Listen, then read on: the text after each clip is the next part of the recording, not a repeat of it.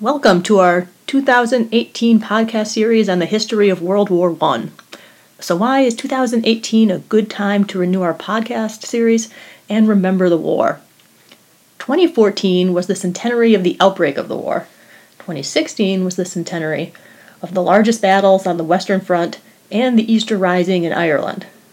And this year, 2018, is the centenary of the ceasefire, or the armistice, between the Allied powers and Germany. Although the war didn't technically end with the Allies until Germany signed the Treaty of Versailles in 1919, many see the armistice as really the practical end of the war, since that's when the fighting finally ended. The first armistice, and that should tell you there's subsequent ones, but the first armistice between the Allies and Germany was signed at Compiègne on November 11th, 1918, at precisely 11 a.m. At that moment, the guns fell silent for the first time in 4 years. Sadly, however, fighting continued right up until the bitter end. The last known victim of the war on the Western Front was a Canadian private named George Lawrence Price, who died at 10:58 a.m., just 2 minutes before the ceasefire took effect. Given the tragedy of the war, which directly caused between 8 and 10 million deaths, each of the major combatants will be commemorating the armistice in one way or another this year. Britain, for example, normally commemorates the ceasefire with Armistice Day on every November 11th. Armistice Day was first celebrated in 1919.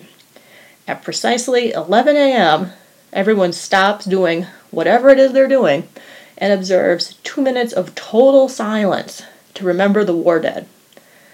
Since World War II, Armistice Day has become known as Remembrance Day. It now also commemorates the dead of World War II and now also subsequent conflicts.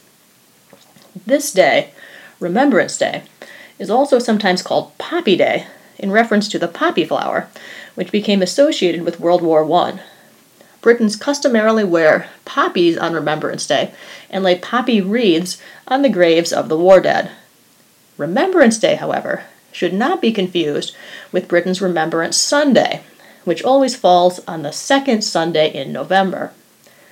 Remembrance Sunday also features 2 minutes of silence at 11 a.m. and also commemorates all war dead. The day features a parade and a wreath-laying ceremony in London at the World War I Cenotaph Memorial in Whitehall. The Royal Marine Buglers also sound the last post. This year's Armistice Day celebration in 2018, coincidentally, falls on the same day as Remembrance Sunday. The 2018 centenary of the armistice will feature larger events specifically commemorating the dead of World War I. For example, families of World War I veterans will be allowed to march past the cenotaph. More church bells than usual will ring out to commemorate the end of the hostilities.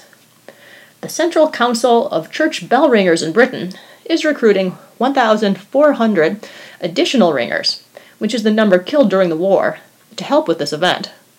And the Imperial War Museum has commissioned a special movie about World War I by director Peter Jackson. The United States will also be commemorating the centenary of the armistice this year.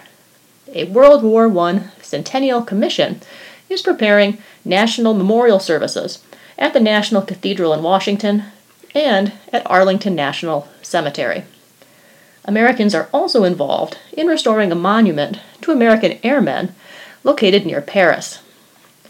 The end of active fighting on the Western Front will undoubtedly be commemorated in many more ways this November 11th, so be sure to keep your eyes peeled for local events and ways to participate.